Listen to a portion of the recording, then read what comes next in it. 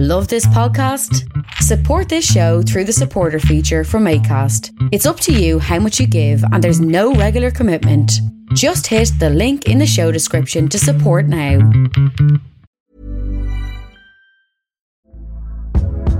Hey there, it's Michelle Norris. I'm host of a podcast called Your Mama's Kitchen. When I travel, I'm usually looking for a way to find a taste of home when I'm not at home. And one of the things I love to do when I am at home is entertain. And Airbnb allows me to do that. When I was in California recently, I rented a house that had a great kitchen. And when we were sitting around the table, we were all thinking, we're in someone else's house. Someone could be in all of our homes as well.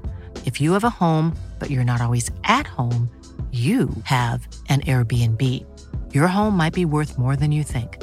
Find out how much at airbnb.com/host. My guest today is Ashley Riley Sosa. Thank you for coming to this podcast. And why don't you tell me what we are going to talk about today? Because it's quite a specific topic. Yeah, well, you'd asked me to come on and talk about Native American history.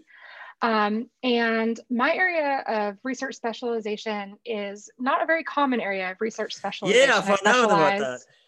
Yeah, I specialize in the history of Indigenous California. So I could talk very generally about Native American history, but if you want the really juicy details, probably talking about my research is going to be the place to start. Yeah, of course. And thank you for having me. This is really exciting. Thank you for coming. It's an honor. So why specifically the California indigenous tribe, and not just general Native American history? So I was definitely interested in general Native American history, and so my family, like a lot of white families from the American South, my dad was born and raised in for his early childhood in Oklahoma, believed that we had Cherokee ancestry. So like a lot of white kids with Southern roots, I wanted to learn more about that, and so I got interested in Native American history. And one of the first things that you learn as a white person who becomes interested in Native American history is that you're really not Cherokee. Your family's history is just legend. It's not real. Yeah. So I was quickly disabused of the notion that I had this Cherokee ancestry on my dad's side of the family. This was what now. How do you feel about those tests that says you're like 3% to black, you're 5% Hispanic? How do you feel about those tests? So I've taken one. My dad took one. I think that in my family, that family members were really hoping that there would be some DNA connection to Native American ancestry. We have none.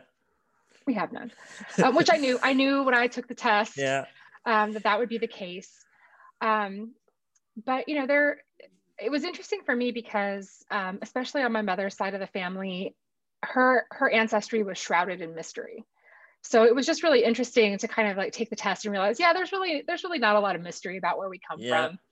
My mother was, almost all Portuguese. My father was almost all British Isles. Nothing surprising. So those tests are kind of fun, but are they accurate at all, or do you think there is some? Well, if I'm not a scientist. It seems accurate to me. It confirmed what I suspected. It confirmed, the obvious, I think, in my family. As far as people using them to try to determine, hey, am I actually Native American? I think one of the most important things that folks need to keep in mind is that, you're belonging in a community of people, you're belonging in a culture is not determined by your DNA. And really there is very little connection that you can achieve with a modern day indigenous tribal nation, indigenous community through your DNA. It can be an interesting thing to kind of learn about your family and speculate about your family's history. Or if you do genealogy, that's kind of fun to have, some places that your DNA can point you to research. But generally speaking, I know that there are a lot of Native folks are just like, yeah, take your DNA test and go home. Yeah. And can't blame them. So it was because of your family's interest that you got into Native American history. Yeah. So I was really lucky that I went to a university for my undergraduate degree that had an excellent Native American Studies program. So I have to give a shout out to the University of California at Davis. Their Native American Studies program was top notch. And so I became interested in sort of broader questions in Native American history because of that. I took some excellent classes with some Native historians at UC Davis. And ultimately, when it came time for me to do my PhD and decide on a dissertation topic, my PhD advisor gave me a really, really excellent piece of advice. He said, Ashley, make sure that whatever dissertation topic you decide, that the sources that you're going to need to research for that topic are in a location on Earth that you would like to be. And so I was born and raised in California, and I was like, well, I want to be in California. So I kind of turned that into a California history topic. Yeah. And really what it boiled down to was I was really interested in where I had come from. And I tried to settle on a topic that was as close to where I was born and grew up in California as possible. Yeah. And so I settled on the history of the indigenous communities surrounding a settler colony in Central California called New Helvetia. Yeah. And you're gonna have to give me just a second. Somebody is pounding on my door. No worries. So sorry. No worries at all. So yeah, I'm sorry about the little bit quiet, but personal problems, it happens. It is just a live recording, and yeah. Yep. There we go. No worries. I'm set. I'm just trying to keep it. Yeah, carry on. Yeah. So the Native communities that were associated with this colony, they're from two distinct language groups. One is the Plains Miwok language group, and the other is the Valley Nisenan language group. And these particular groups of communities, I guess we should call them, were sort of organized into what anthropologists call, or I should say used to call, tribelets, so like mini tribes. But really, the way they were organized politically was on a town by town basis. So a principal town and its sort of suburban outlying villages constituted one unit, right? And they shared a common culture and a common language with other towns and suburbs across this region in Central California, along the American River for the Valley Nisenan and the Sacramento River, and in the Sacramento-San Joaquin Delta for the Plains Miwok.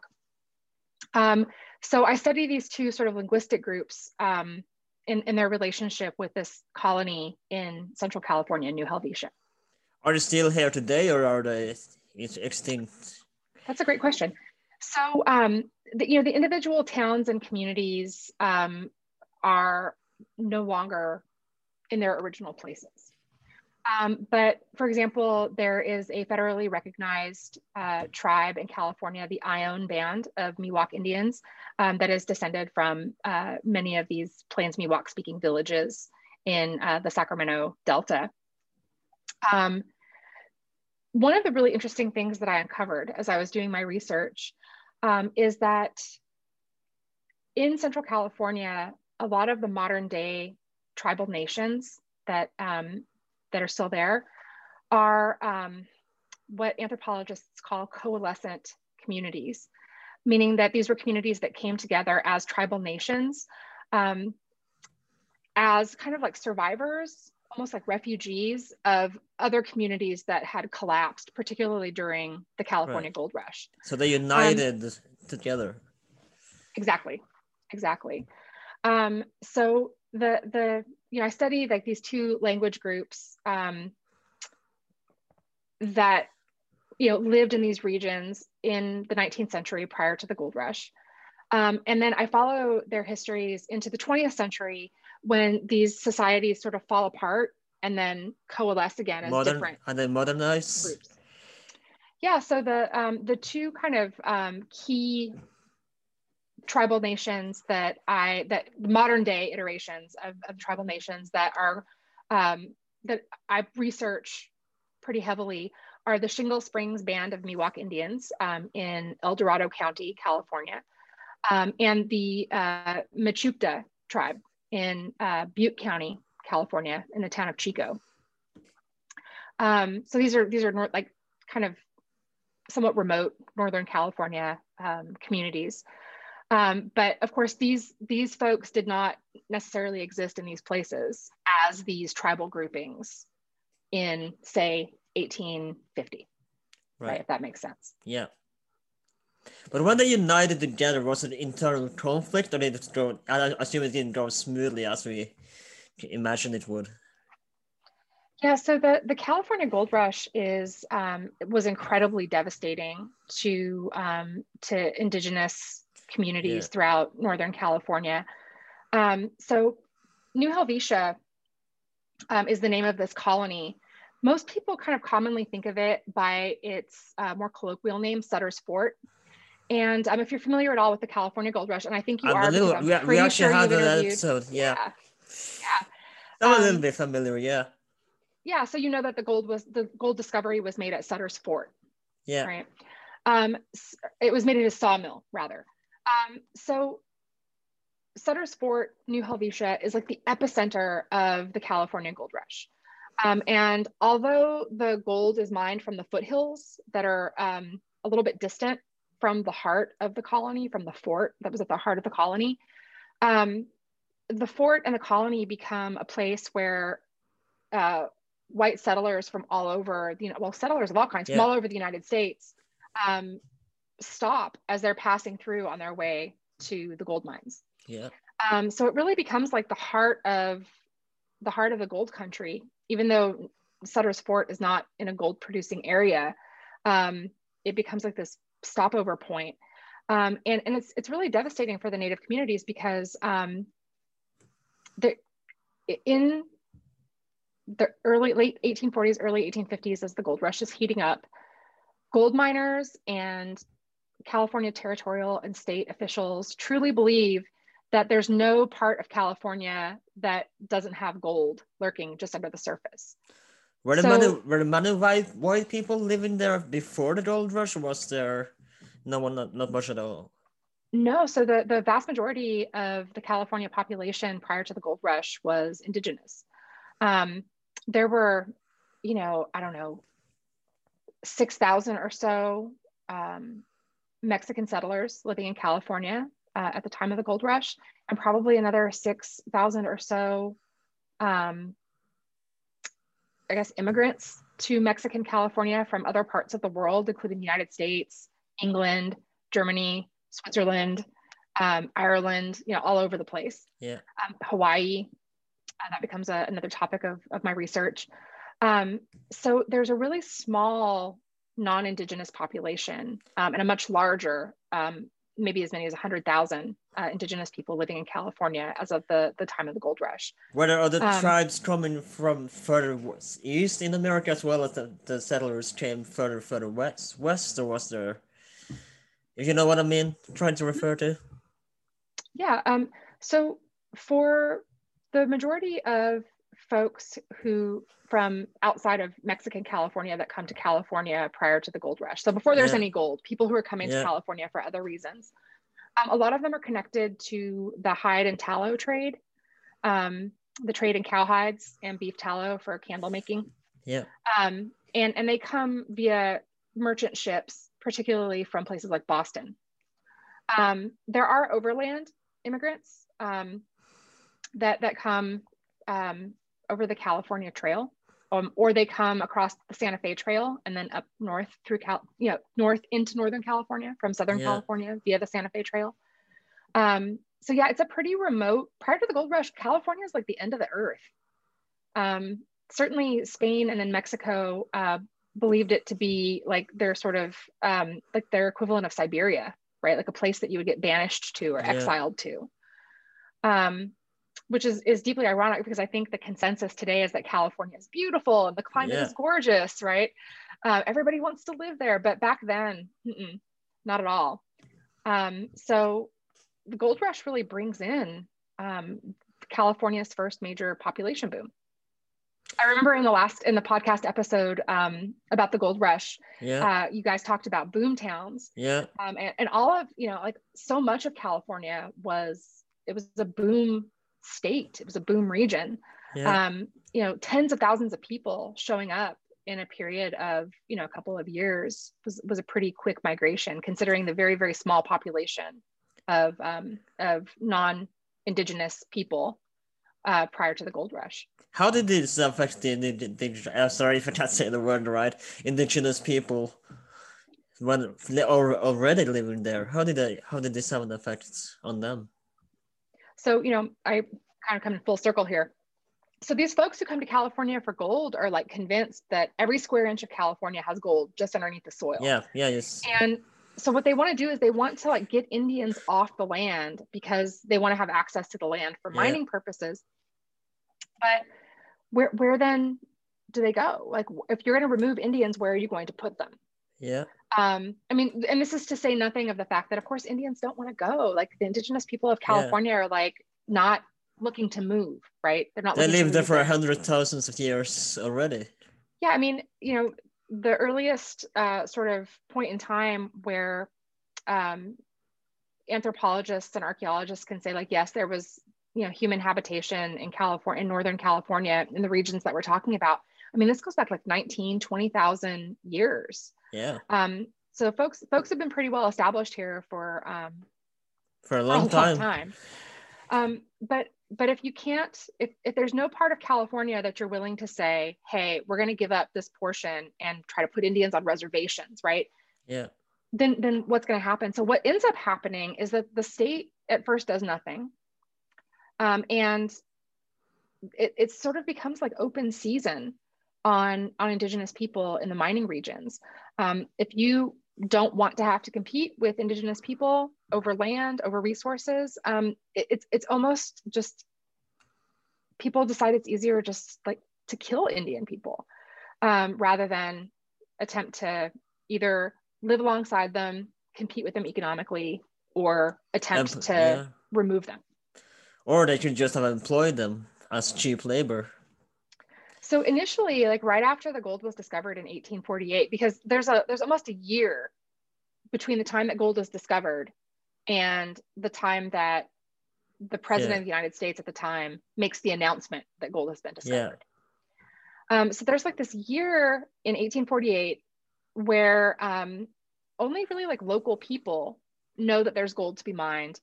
And anybody who has money to invest in trade goods is buying up cloth, they're buying up beads, they're buying up metal tools and implements, and they are paying Indigenous workers to go into the gold mines and the mining regions and pan gold and bring back that gold in exchange for trade goods. So the very first gold miners in California were Indigenous Californians, and they were working for what Europeans or white Americans saw as trinkets. But in the case of something like beads, Indigenous people saw as cash. Indigenous Californians used beads as a form of currency. So gold meant nothing, but beads were cash. And so folks went to work and they pulled out a bunch of gold from the mining regions and made some white settlers in California really rich. So for example, John Bidwell, who was for a time California's senator to the United States Senate, prominent old sort of California settler, his Rancho Arroyo del Chico, becomes sort of like the basis for the town of Chico and the basis for the land base for the university, California State University, Chico. So he's a really prominent, wealthy guy. He made his fortune in that early trade with Native people in exchange for panning out gold. So to answer your question, cheap labor was sort of the first idea that white folks in California had for like, what does the gold rush have to do with Indians? Oh, okay, here's a way to make profit through Indian labor in these mining regions. But as more and more, especially white Americans began arriving in California, you have to remember that the United States in 1849 had just undergone Indian removal. So the Cherokee Trail of Tears, for example. So by 1849, 1850, it's really clear to Americans that white Americans don't live side by side with indigenous people. So they arrive in California and they're like, we're not really interested in Indian labor. What we're really interested in is Indian land. Yeah. Do we have an idea where they came from, the first indigenous people of California, like how they wandered into and settled down in California? Can you tell us a little bit about this? So this deep prehistory is not my area of expertise. So I can tell you sort of the quick version. And so I think that right now the consensus among anthropologists is that the native people that I study, right, the Plains Miwok and Valley Nisenan speaking people, they're both language groups are part of a larger language group called the Penutian language family. And linguists, anthropologists believe that Penutian speaking people arrive in California from really the Pacific Northwest, the Columbia River Basin. Alaska or? Oregon, Washington. Yeah.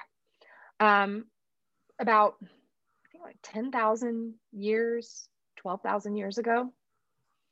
And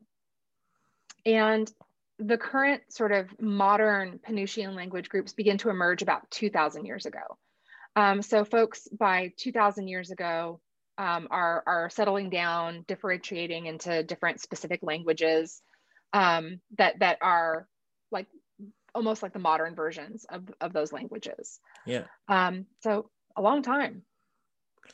So did they have any specific religion, or did they have that they worship, like you know, the Aztec had or the Mayans had? And did they have anything like this? One of the really interesting things about indigenous California is how similar cultures are kind of across the state. There are sort of regions where, like in the northwestern part of California on the coast, there's a lot of commonality, and that's different, say, from the societies of the San Joaquin Valley, so the southern central valley of California. But probably those groups are a little bit more alike than those societies are with, say, Native people in the desert Southwest, right? So there's a lot of commonality across the board, and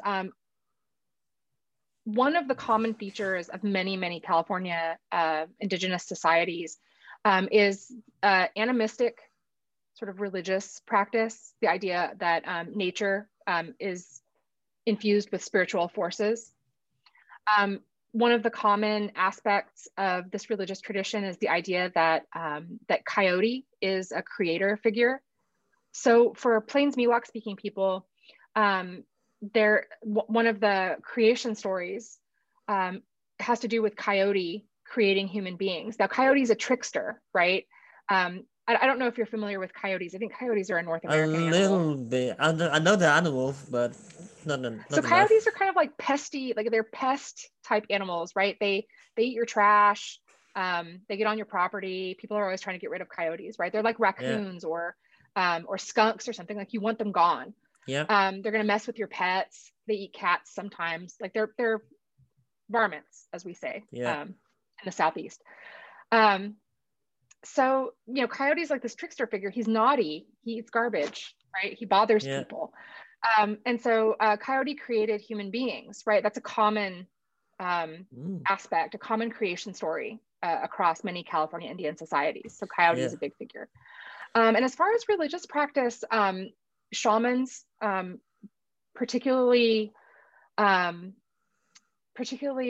shamanic practices related to healthcare. So like there was a real strong tie in their cosmology, in their religious tradition between the health of people's bodies and sort of spiritual forces outside of people's bodies. So a lot of religious practice was really almost like healthcare practice. Like how do you cure people of diseases, right?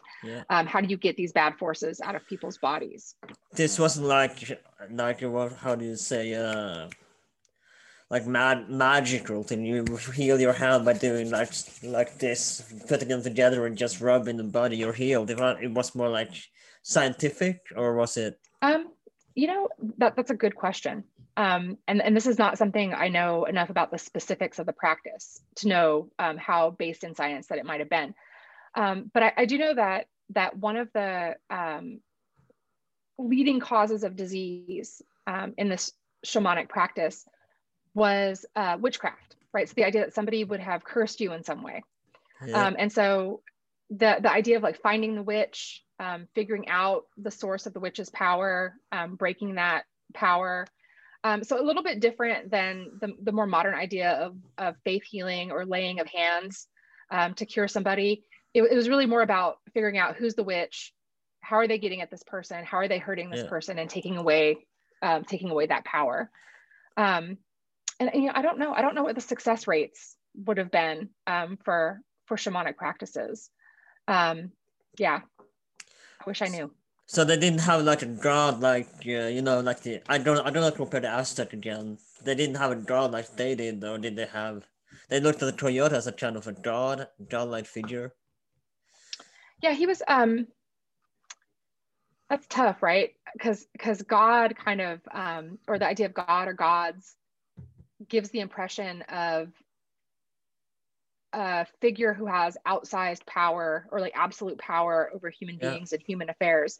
And I'm not sure that we would say that certainly the Plains Miwok speaking communities and the Valley Nisenan speakers, I'm not sure that they had a full-on God type figure. What there were a lot of different natural, figures associated with the natural world who had a lot of power, but none with absolute power. Even Coyote, who created human beings, didn't have absolute power over human beings. Yeah, it's not like the Islam where you're not allowed to kill pigs, for example, because eat or kill pigs because they should kill coyotes in that sense. That's a good question. I don't know. I'm gonna look that up now. I don't know. I feel like it would be hard. So it wasn't like a sacred animal. To get away with. Yeah, I don't know that Coyote was sacred in that way, because he was also a pest. He was a trickster. Yeah. He would try to mess people up, right? He created chaos. So he wasn't just a creator of humanity and a creator of life. He was also a creator of chaos. Bad things happened, right? Because Coyote was a pest. That's a good question. I'm gonna have to check that out. So, what was the communication like? I'm talking before the California Gold Rush, like with other tribes. Did they get along well, or did they have wars between them on their own? Yeah, one of the really interesting things about, and I think that more and more scholars are kind of exploring this theme for Native societies throughout North America, the extent to which like Native territories overlap, right? So the sense, like if say you're a Plains Miwok speaker and you're from a particular village in the southern part of the Sacramento River Delta. Yeah. Well, your closest neighbors might not be other Plains Miwok speakers. Your closest neighbors might be Yokut speakers or Bay Miwok speakers, people who don't speak the same language as you. So you might actually have like closer ties with people who are not part of your broader cultural and language group than you do with other folks who are culturally and linguistically more like you. So there was a lot of intermarriage between communities, neighboring societies, because sometimes you were just closer to those societies than to others within your group. So people were pretty cosmopolitan, I think, much more so than I think the popular stereotype of Native Americans would have you believe. And of course, being that we're talking about people who lived along one of the major rivers in California, the Sacramento San Joaquin Delta is the major river system in Northern California. These are folks who are accustomed to travel over long distances. They're skilled with using with boats and canoes to travel. So these are folks who know more about the world than just what's in their own backyard, and know more about the people who are out there than just what's in their own backyard. So did they have any rituals, like any specific rituals that you could talk about? Yeah, so I can talk very generally about a couple of things. So one is the sweat lodge. The sweat lodge ceremonies were a pretty key part of very many California Indian sort of spiritual practices and ritual practices. And so I think people generally know what a sweat lodge is, right? Like you go into an enclosed space and a fire creates steam, and then everybody gets super hot, and then you leave the sweat lodge and ideally go jump into a river sauna, or a lake. Kind of. It's like a sauna, but then when you're done, you go jump in cold water. Yeah. It like shocks the system. Yeah. So that was definitely a pretty common practice. I do know was there any reason behind this, or did you just enjoyed doing this? So again, like, you know how there's that connection between like sort of healthcare and spiritual practice. So the sweat lodge is probably a good example of that, like something that is supposed to be healthy for your body, but also like put you in a mindset, almost like an altered state of consciousness, I would think, right? Because of being in the heat and in the steam. So, you know, those two things go together. Another common ritual practice, and I'm less clear on this, that folks from the communities that I study were involved in this practice, but further to the south, there was a type of plant that, when processed properly, would give you like hallucinations. It created hallucinogenic effects. And this plant, it's called Jimson weed, and the ceremony that went along with it was certainly Spanish missionaries hated it and thought that it was devil worship and deviant and destructive. But the whole point of the ceremony was to put you in an altered state of consciousness, right? So that was common further south, more in Central and Southern California. Yeah. And then things like the coyote dance. I have never seen a coyote dance. I couldn't tell you the specifics of a coyote dance. But in the region that I study, almost every group has some version of a coyote dance, which makes sense, right? Coyote's the creator. But so those are a few things that I know about. Yeah. So it's well known that the Native Americans moved around and not seasonal. Did they do this in California as well? And what was one reason for moving around? Like, why did they have to move around when they did? So California's Native communities are really interesting historically, because there is some mobility, because at different times of the year, different resources are available in different places, right? And they're hunter-gatherers, and so they naturally are going to want to go to where those resources are located and take advantage of them, right? So fishing in certain times of year, plants that are ripening in other times of year. But California has like this really rare combination of factors that make it possible, at least in my region that I study, they make it possible for Indigenous people to be sedentary. And that's not terribly common among hunter-gatherers to be able to be sedentary. But California, at least Northern California, where I study, has two things. It has salmon, which is bountiful, and you can preserve it.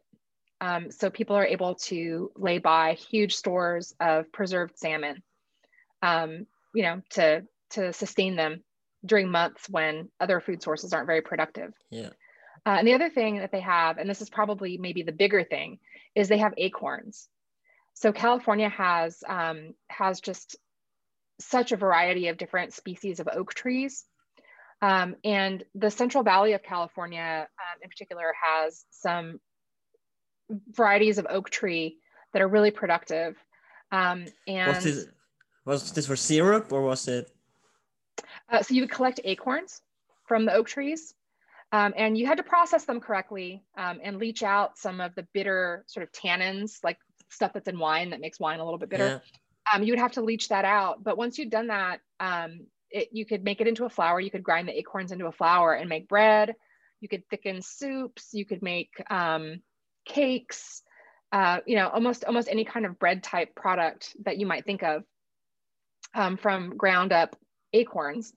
And I mean, those literally grow on trees. Like they literally fall off trees. So there's this ability to be hunter-gatherers, but still take advantage of this tremendous natural bounty. And then, you know, all the other things that you might think of that that types of plant resources and animal resources, from deer to antelope to rabbits to you know, berries, root plants, you know, all these kinds of things that people could take advantage of, resources they could exploit. But salmon and acorns meant that most California Native society, at least in the area that I study, Native societies could be sedentary because you can store acorns and you can store dried salmon. Was acorn a seasonal product, or was it all year round? So it's a seasonal product. There is one period of the year when acorns drop from oak trees, but they're storable. So you just gather them up and you store them, typically in underground pits, sometimes in granaries that would be built kind of above ground. Yeah. And that would be there for you all year round. California also has the advantage of not having winter. There's a rainy season and there's a dry season, but there isn't, there's not like a season where things don't grow. Yeah.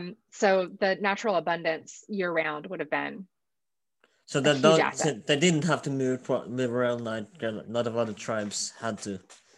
No, and you might have seasonal hunting camps or seasonal gathering camps, right? So maybe the manzanita berries don't grow in your backyard, so you might have to go to somebody else's backyard to get them. So you might have groups of people that would go when those berries were coming into season, but the whole village wouldn't have to relocate. So these are people who are accustomed to staying in one place, right, pretty much year round. So did it grow anything on like wheat, like in the ground, or did it just gather from hunting and fishing? Yeah, so the idea of people being hunter-gatherers is kind of a misnomer. I think that to some extent, any society that we think of as being a hunter-gatherer society is tending their natural resources. They might not be planting crops, but they are actively managing their environment to make sure that those resources are available to them.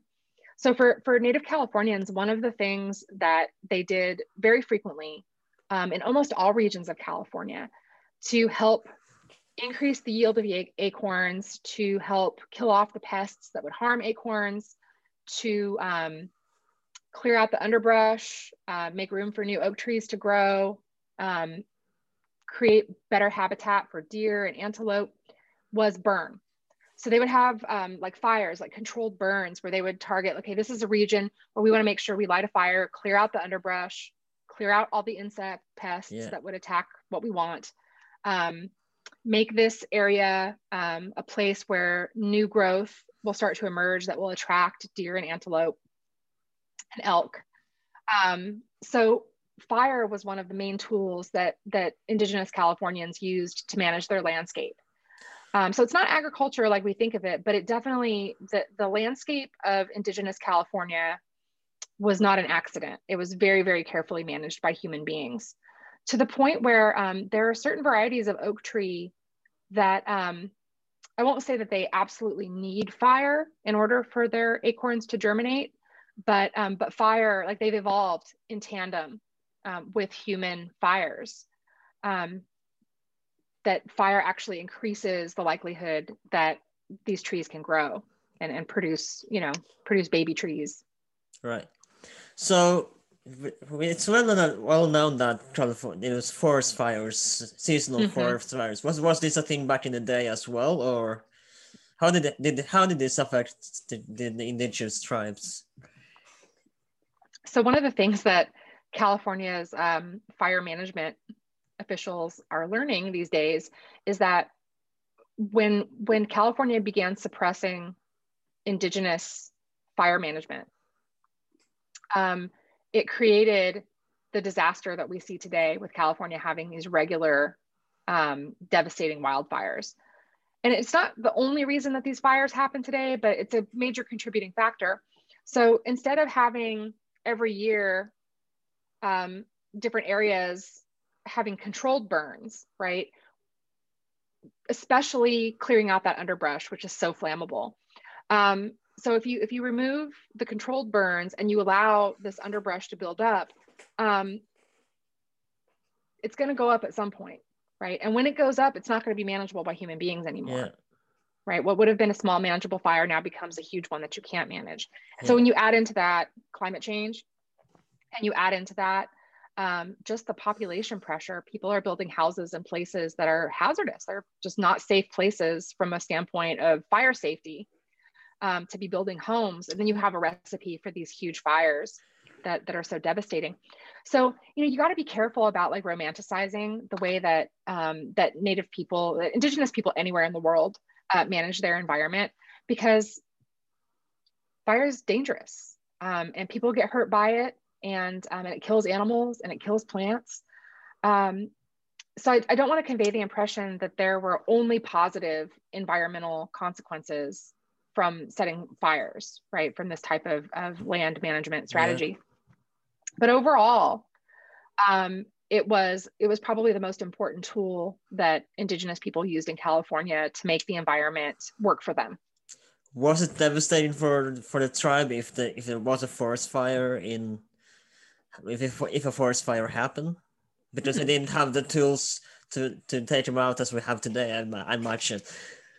Yeah, that's a really good question. I can't think of any evidence that I know of that would have documented Indigenous people's responses to a forest fire. Now, it doesn't mean that evidence doesn't exist. It just means I haven't come across it. Yeah. So I don't know. You're asking good questions. Thank you. I appreciate that. But okay, so let's go back to the California Gold Rush. And they send them to reservations, I imagine. How does this affect the indigenous tribe? How did they react to this? This was the topic of my very first ever published article for the Journal of Genocide Research in 2004. Interesting. So at first there was real reluctance after the gold rush first kicks off. The state of California is very reluctant to commit to a reservation strategy. So they're begging the US government for help. California officials are saying, you need to send some Indian agents in here to do something because this isn't working. There's constant violence, there's constant, really it's gold miners and also ranchers just killing Indigenous people all the time in California, just overwhelming violence. And their miners and ranchers are like, state of California, you need to do something. You need to help us out. These Indians are stealing our cattle, or these Indians are interfering with our mining. They're stealing our stuff. And the more miners and ranchers come into California, the less Indigenous people are able to make a living, because they no longer can hunt and gather on land that has been claimed by white settlers as private property. Yeah. And mining is literally ruining the rivers. So the salmon that people would rely on, to get them through the year, as miners are panning in these rivers, and especially increasingly as the 1850s go into the 1860s, as hydraulic mining becomes a major practice, where they just aim these high-powered jets of water at hillsides and mountainsides and blast away all the dirt, which then can later on be sifted and panned for gold. This just ruins salmon runs in California rivers throughout the gold producing regions and downriver from the gold producing regions. So Native people get desperate, and when desperate people need to eat, they're going to steal. That's just the way it works. So miners and ranchers are like, they're stealing all our stuff. But whose fault is it?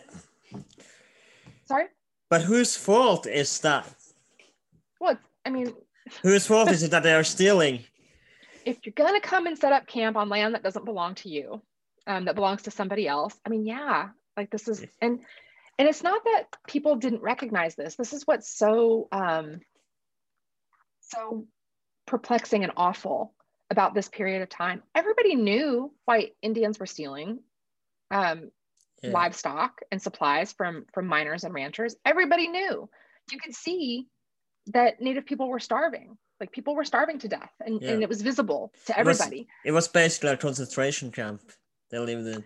Well, so when the United States finally sends some Indian agents into California, they're like, all right, we're going to negotiate these treaties to get these Native people to give up their lands where they're in danger because there are miners and ranchers that want to kill them, and move to reservations where they'll be protected and we could promise them food and supplies. So they go through California in 1851 and 1852, and they negotiate all these treaties of removal with various tribes in the affected areas. And then they take their treaties back to Washington, D.C., to the capital of the US. And any treaty that's negotiated on behalf of the United States has to be ratified by the United States Senate.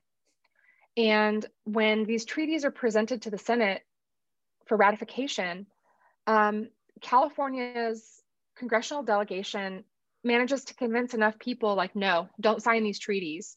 There could be gold on any of this land. We don't want to give any of it up. Yeah. Trust us, don't sign these treaties. And so in 1852, the United States Senate refused to ratify these treaties. And so left with nowhere to go, California's Native population they were like sitting ducks. So in these regions that were, in the gold mining regions and attached to the gold mining regions, well, then there's just overwhelming violence and nobody even attempting to stop it. The state of California empowers militias to go into these regions for the purpose of killing Indians. If any of your listeners are curious to know more about this era, my colleague and friend, Benjamin Madley, recently has published a book. It's maybe a couple years old. I'm old. A couple years old seems recent to me. But he recently published a book called An American Genocide. And I think the subtitle is The California Indian Catastrophe. I might be playing fast and loose with the title, but he painstakingly documents this entire process of how all these events go down and its consequences for Native people. So it's like a madhouse. It's just open genocidal violence against Indigenous Californians throughout the 1850s. Eventually, the state of California agrees that a reservation is necessary. And so the Office of Indian Affairs establishes a reservation in Round Valley, California, which is a very, very remote part of Northern California, in the mountains between the Central Valley and the coast. And, people are removed to Round Valley. Indian people are removed to Round Valley, in many cases against their will. And then it does become like a concentration camp. The conditions there are very bad. Because one of the things that the United States, with its Indian policy, likes to do is promise Native people, yes, if you just give up everything you have and go over here to this reservation, we'll take care of you, but then not spend any money to actually do the caretaking. There weren't just one tribe in this reservation, right? There were many. Multiple. Mm-hmm. Yeah. And this is one of the problems often in regions like California, where you have a lot of different tribal territories that overlap and a lot of people living next to each other and stuff like that, is that you end up establishing a reservation, and then it's like, all right, put any Indian on this reservation. Just go out and get all the Indians you can and put them on this reservation. But what they don't take into account is like sometimes people aren't friends. Sometimes this community has been historically at odds with this other community, and they've been in a state of warfare for as long as anybody can remember. And then those become really explosive and negative situations on reservations. Yeah. So it was definitely the same for Round Valley. Do you have an idea of what life was like inside? You talked a little bit about it more in depth of what this was like inside the reservation. Yeah, so one of the goals for Indian reservations, pretty much always in the United States in this period of time, was to transform Native people from hunter-gatherers into farmers. Sometimes this is really comical because sometimes the Native people in question are already farmers. And so you're like, this is crazy. Like, just not in our sense. Yeah. Or like they don't farm the crops we want them to farm, or they farm but also hunt, but we're going to concentrate on the hunting and not pay attention to the farming. So the idea is that they become farmers like their white farming neighbors. But if you ever have the opportunity, you probably won't, because Round Valley is so remote. I grew up in Northern California. I lived there for most of my life. And I went to Round Valley once, right? So it's not a place that people often have a huge opportunity to go to. But it's remote. When I went to Round Valley in 2009, visiting some friends who lived out there, and there is one gas pump in town. And the next nearest gas pump is 2.5 hours away over a mountain pass. And the gas pump was broken. And we almost thought we weren't going to be able to leave Round Valley until we could figure out, until they could figure out how to fix this gas pump. It's like Hotel California, you can come, but you can never leave. Exactly. Yes, that's a good analogy. So, it's extremely remote, and it's I feel like the major agricultural exports of Round Valley today, so with all of the modern agriculture and science can do, I feel like Round Valley today produces cattle and it produces marijuana. And those are the two key and cattle can subsist on really marginal lands. And of course, marijuana could be grown on extremely marginal lands of all sorts. Marijuana is legal in California now, right? Yes. So even today, there's not a lot that you can do profitably in Round Valley, right? So you can imagine, to take folks who have very little to no agricultural expertise. I mean, or maybe they do have agricultural expertise, but not here, not in Round Valley, not in these conditions. And then tell them, now you need to sink or swim. You need to farm this really marginal, unproductive land or starve. But also, we don't really have tools, or at least not as many tools as you're going to need. We don't really have much to keep you going until your crops are harvestable, right? So you're not going to be eating enough for the next year until these crops are going to be harvested. We're going to put you in a situation where there's a possibility for high conflict with your neighbors, right? Because friends and enemies are all thrown in together. People are starving and desperate and competing over limited resources. So there were definitely instances of folks trying to escape Round Valley, right? Attempting to escape, to go, really do anything, anywhere, find work somewhere else, leave the reservation just to hunt, to see if somewhere else had something that you could hunt for food. So it was a really hard life. And the agents who administered Round Valley, just like anywhere else in North America, were a mix of people who cared and attempted to get resources for the Native people who were under their care, and people who didn't care, people who were just like, it's profits. I'm getting my salary from the US government. I'm not going to worry about this. Those kind of reservation conditions. And, you hear sometimes in history about, people starved to death, or there was a famine and people starved to death, or the reservation didn't have enough provisions and people starved to death. But if you could see what starving to death actually looked like, that concentration camp analogy is really apt. Because if you starve to death, literally you have gotten to the point where you're so emaciated that your muscles will not work to expand your diaphragm and allow you to breathe, right? That's what it means to starve to death, or more likely to be so malnourished that other diseases take you first. So the scenario for people living under these conditions is pretty horrific. Is that a case of many reservations today in 2021, or? So one of the hard parts about being a Native American historian, or a historian of Native North America, is that Native people in North America are so diverse and their historical experiences are so diverse that you almost can't speak with any authority and say yes or no, it was this way or that way. But I'll say this. I don't think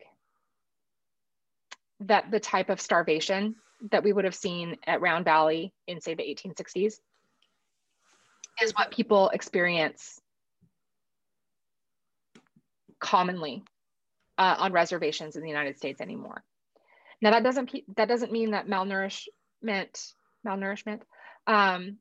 and food scarcity and food insecurity are not a part of reservation life. They absolutely are, right? Because those are the conditions of poverty in the United States, right? And poverty does tend to be concentrated in many cases on reservations. Usually the statistic that people are most familiar with would be something like the Pine Ridge Reservation in South Dakota, where the Lakota people, one of the reservations for the Lakota people, where there's like an 80% unemployment rate. Like unemployment is overwhelmingly the norm, right? Those are the types of places where malnutrition, food insecurity, scarcity, like those kind of things continue to be a problem. Yeah. But not to the same sort of ghastly extent that we would have seen in Round Valley. What is life like on the reservation and Round Valley today? is still a reservation today, right? Like there's parts of Round Valley. So can you tell us a little bit about what life is like? Speak. Yeah, so like I said, I visited Round Valley once. So my experience of seeing Round Valley today is not comprehensive and not especially well informed, but it's a poor rural part of California, and California has a lot of rural poverty. So that's completely consistent with other parts. Yeah,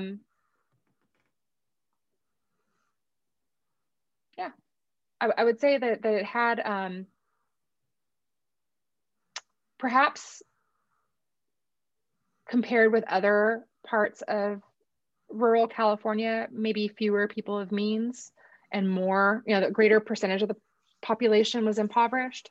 But yeah, it very much had the feel of a poor rural California town.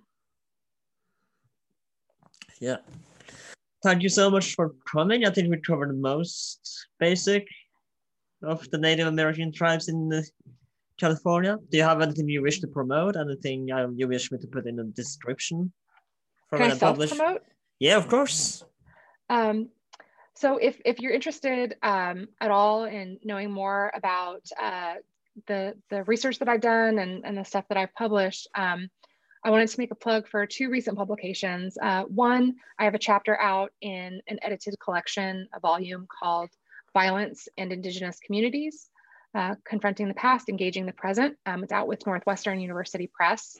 So please check that out if you can. Ask your library to order it, even better.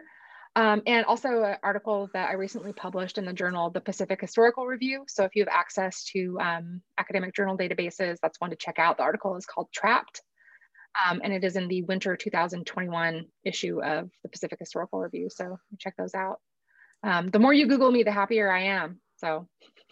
Do you have any social media you wish me to plug in, or any where people can find you? Oh, not unless all you want to see is pictures of my kids and my cats. Yeah, unfortunately, I am too old to have been fully fluent with social media, so I don't. Yeah, I'm sorry. That's all right. Thank you very so much for coming. Yeah. This has been Well That Aged Well. We have taken a look inside the indigenous tribe of California. Next week, we'll actually take a look at what it's like to become an historian. Does it take to document what a modern historian today works like versus before, 1,000 years before. And if you want to find us, we are available on Instagram at WellThatAgedWell. We are also exclusively on Stereo, which is a new podcast app where I interview not just historians, but people from all sorts of life. This Sunday, we're going to discuss the infamous Snyder Cut from Zack Snyder's Justice League, so definitely check us out there. We are also on That's Not Canon Productions, which we will link down below. Thank you so much for coming. This has been Well That Aged Well. I see you next Thursday. My name is Alan. Thank you for coming.